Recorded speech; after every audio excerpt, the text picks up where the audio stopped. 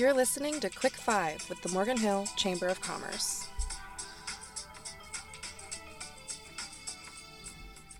Welcome to this edition of the Morgan Hill Chamber of Commerce's Quick 5 podcast.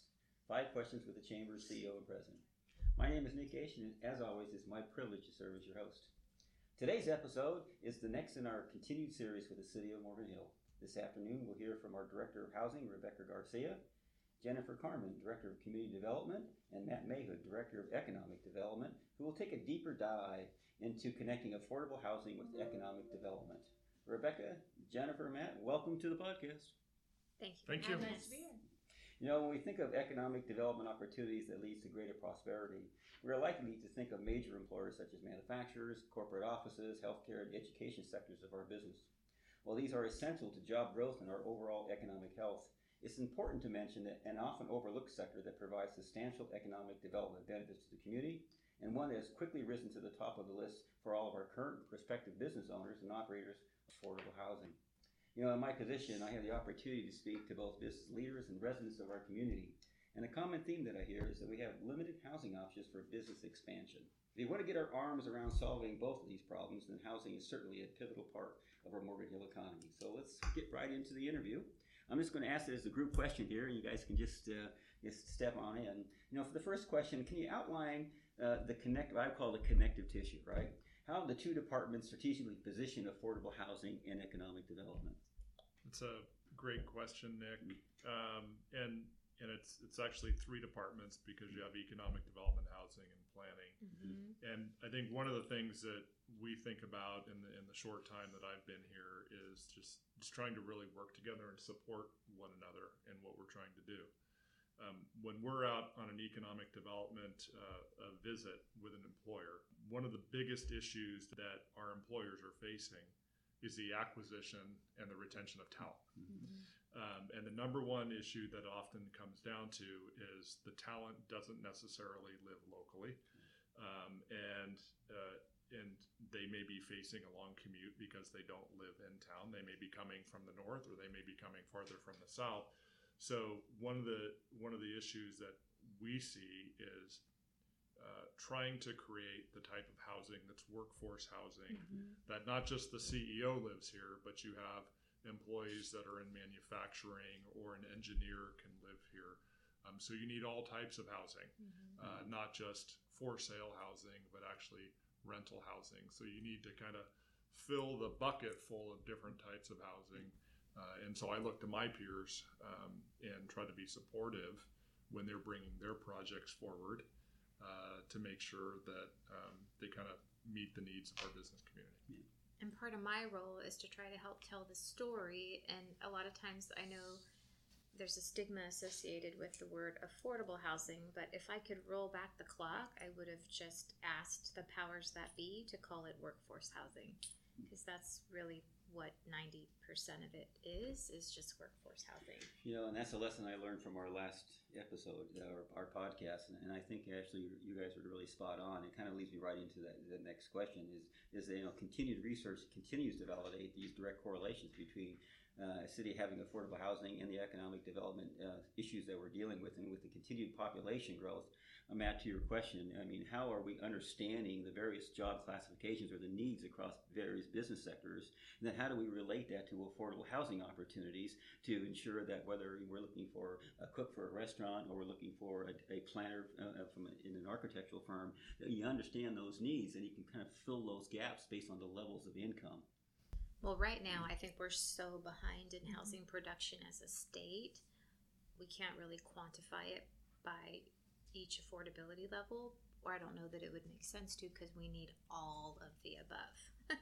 We need so much in every single income category, which translates to the entire job sector.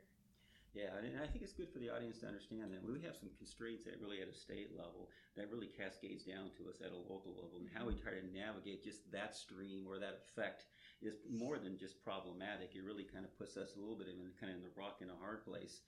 And it's I love to stay on the situation of recruitment and retention from a business development perspective as well. And hopefully we can really help our listeners understand the current discussions we're having, whether it's policy or initiatives that the city is really putting forward as it relates to potential developers that are coming in, business owners that are looking to acquire property. But all that has to sync up at some level to provide some consistency for individuals to be able to staff accordingly. So I love the phrase workforce housing as opposed to affordable housing, because essentially, or housing that is affordable, right, or just creating housing opportunities. So maybe I can ask Matt this question as well. Then, as it relates to the recruitment, say, of developers coming in town, how's that stage set your conversations with them as you're looking at a piece of property or a business opportunity? Does recruitment and retention come up in your conversations early on, or is it midway through, or is it just mixed into the total bag of tricks that we have to really have in front of us to be able to understand how best to navigate those waters?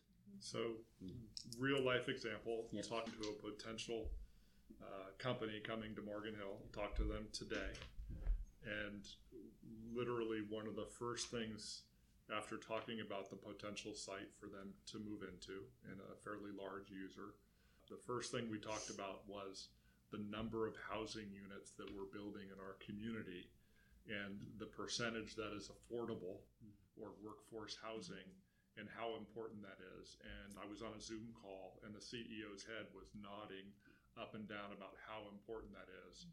And that CEO, they live in Morgan Hill, and they're located north, and they understand the trickiness of trying to move a company and the impact it's going to have on their employees, of where they're going to live and where they're going to commute from. So again, it goes back to working with housing and working with planning to make sure that they're providing the entire portfolio of affordable, for sale, rental properties, homes where people and workers can actually live. And it's fundamental to the conversation, because the housing crisis is real. And it's local. It is a local housing crisis, right? Yeah, and it's just not to the north of us. It's right here in our community. Yeah, and I think it's, again, helpful for our listeners to understand that it truly is at the heart of every conversation we have, because without individuals and employees that can either live within our city or live close by, just the availability of staffing to hopefully recognize if you're a business owner that you can fully staff up today or tomorrow is a pressure point that really sometimes is overwhelming, right? Whether you're a small business or even some large business that really require that production to be managed on a day-to-day basis. So maybe we can shift the question a little bit over to Jennifer, because at this point, with housing issues that we're certainly addressing today, it also comes with infrastructure, right, and development as well, as far as planning. So strategically, how do we look at that so we understand not only the ecosystem of economic development and the housing issues, but the planning around that and the permitting process that really comes together all in one package? How do we see the light going down the road as far as maybe recruitment and retention, and more importantly, just the insights of what we have to bring to our developers as it relates to just the permitting and the planning process?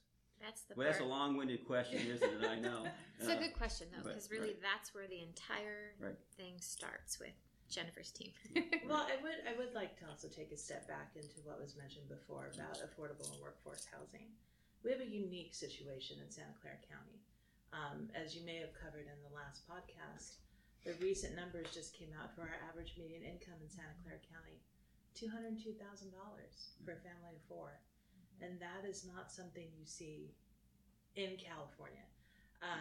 It's what you're gonna see even in Southern California is substantially lower. And you get outside into the more rural areas and it drops even further.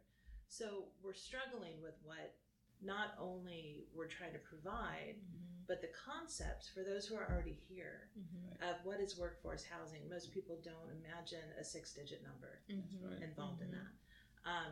From the planning perspective, we have been looking at ways to make our system more streamlined, figure out and not only looking at ways, but we're being forced to streamline by state law, particularly for those projects that are coming in that are deemed workforce housing or fall under that aspect of it. We have limited time to turn applications around. The recent law, which you always hear people talking about, SB 330, that was a change to the Permit Streamlining Act that forced a lot more work on the developer up front, but guaranteed them an approval at the end. And so the city really scrambled in early 2020, late 19, early 2020, to put together all of our objective standards, the basis by which housing can be developed in the city, because we only get one shot at an application now under SB 330. And so having our general plan and our guidelines and our zoning ordinance really functions to kind of bring forward, this is what we expect, this is what you have to do, and if they ask for exceptions, we need to accommodate where we can, unless it's a public safety issue. And so all of those things feed together into the overall planning. We have been amazingly productive in this city, especially due to recent years of growth control. So as soon as SB 330 suspended our growth control system, everyone walked through the door. And so we have so many units going on right now, processing through the system, that once we're into the new cycle for our housing element that starts in 2023, we're going to be finishing out our regional housing needs allocation very quickly, probably in the less than the first 5 years of this cycle. We're taking bets, it might be 3. And so, which is amazing for any community to actually complete their RHNA, much less at the beginning of the cycle. And I'm not sure that gets at all to the very in-depth question you asked, but I'm happy to talk further. Well, first we should just acknowledge the tremendous amount of work that's really been accomplished here in the city of Morgan Hill. And again, I think my hope with the podcast is to be able to shine the light on some of the great gains that really have lifted us to where we are today. So it almost kind of leads me to a question that I didn't think about until the conversation, which is the beauty of the podcast, is do you guys see a ray of hope through all there? I mean, there's so much energy. It's not a one-to-one solution. It's a one-to-many. There's many variables out there. And what I'm hoping our listeners understand, it really takes the 3 components to work together in harmony. I know I'm a product of the 60s, but I'll use that word harmony to be able to actually be effective for a resilient program to be long-lasting for a city such as Morgan Hill. But let's give us a little bit of a positive light. Where do you see the future going with what we're talking about today? And do you see Morgan Hill still standing at the top of that list as far as the work that we're doing? We have 2,800 units in the pipeline. 550 of them are affordable. So yeah, I definitely see hope. And that's just today. We have other projects that continue to come forward. That's great. The culture of Morgan Hill here I've been here 7 years, and this started before my time, but it's very much a team culture. So I'm thrilled to have these 2 here with me because we all kind of wear different hats. I'm constantly thinking about affordability, and whereas Matt's thinking about let's get jobs, I'm thinking, well, how much do they make? What category do they fall into? And then I go to Jen, how do we make this project happen? What land use changes have to occur? So I'm grateful for the team culture. So that's the spotlight of today's podcast right there. It's really the synchronization of all 3 departments that truly understand the depth and the significance of what you do, and more importantly, how it contributes to the overall gain of our community, whether it's from a business perspective or a very personal perspective. In many of our cases here, and Matt, you have a great example. We got a business owner that lives and resides here in Morgan Hill that wants to either bring a business or expand their business, so they understand the community well enough to want to either locate here or expand here. But they're going through some pressure points that 3 or 4 years ago may not have been at the top of their list, but certainly is today. And it's really great to hear Matt talk about how he elevates that conversation early and often in where we are and where we're going. So it's an important aspect of who we are as a city, and I just want to commend the team for taking the energies and the time to make sure that these connections are made, and more importantly, we have some foresight to see where we want to be 2, 3, 5 years from now. I think as we kind of close the final question, I'd just like to open up the mic to this team here. This is really your time to be able to help us understand not only what you're doing, but how do we participate as well. So if I've asked you to share maybe 3 to 5 steps from a business owner or a developer, what can we do today to improve the approach as respect to workforce housing? What would you like to share before we end the podcast? As you mentioned, the CEO lives here. We have a lot of CEOs that live in Morgan Hill, but we need obviously more than CEOs that live in Morgan Hill, right? So I think historically the culture has been CEOs live in Morgan Hill, and The workers live in nearby cities, but that has to change. So the acceptance of growth, buildings are going to get taller, parking is going to be more challenging. We're going to have to think about our current habits and rethinking our garage space, and we have to share the space, and we got to share it with more than the CEOs, but also the workers as well, and the CEOs too. But just got to make room for everybody. Matt, any final words here in? Just if you're a business located in the city of Morgan Hill, there are some great resources on the city's website and on the Choose Morgan Hill website about housing and available housing. And encourage those, like either the executive of the company or the HR director, to go onto the Choose Morgan Hill website or the City of Morgan Hill website and go to the housing sections and make sure that they're looking and aware of what available resources are there for them. They can point their employees to those resources. And then last but not least, my plug to sign up for the monthly newsletter, Economic Development newsletter that we put out, that we often include information about housing. Jennifer, you have the final mic, Jennifer. I think the biggest challenge that Morgan Hill faces is the job housing balance. And there's a concept out there in urban planning called the 15-minute city, that everything in your life should be accessible within 15 minutes of your home. Whether that's your work, that's going to the grocery store, that's all the services that you need to live.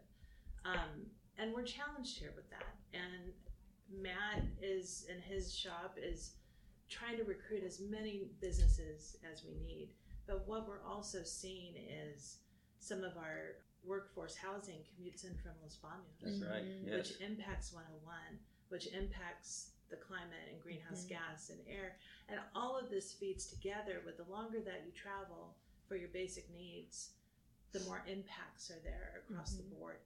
And not only impacts on the environment and the surrounding area, but on yourself. Yeah. And so trying to work for that balance through transit, advocating for transit, advocating for jobs, advocating for workforce housing, all of that comes together and creating a community where people are just, they find what they need in their hometown. And that's the goal. And that's why this is such a regional conversation. We need every city to be doing this work. And a lot of cities are doing great work. And it's a tremendous change from how we functioned over the last 50 years. Yeah. And it's tough for people. Change is really, really hard. There's an article that was in Santa Cruz paper this morning where in order to achieve their housing numbers, they're looking at 12 to 16 story buildings in parts of downtown, and that's unheard of. Their tallest building is, I think, 7 or 8 stories. So all cities around us are struggling with that. Well, the old adage, everyone says, I love change, you go first. And it's very true, because change is very tough. But it also speaks to several issues for sure. But the one that is really stirring in my mind, just as I'm listening to you guys give some final comments, although we certainly have local issues, we cannot continue to live in a silo. We have to think beyond our own city and understand the region around us and the state issues that surround us all to be able to be effective long term for where we want to go here. And at some level, it's interesting to hear some of the variations where you got cities talking about some high density housing, because that's just where they need to go to be able to maintain that standard for various reasons. And Morgan Hill has always been a very close-knit community, but we also have to accept the fact that we're growing, and we're growing at a rapid rate. So with that change comes, it's a natural part of who we are, it's a natural part of business. So you have to be adaptive, you have to be flexible, but you have to have leadership in place that have the foresight to be able to put, in this case, 3 departments together that are consistently connecting those dots to ensure that we have the best representation we can to help move this meter forward.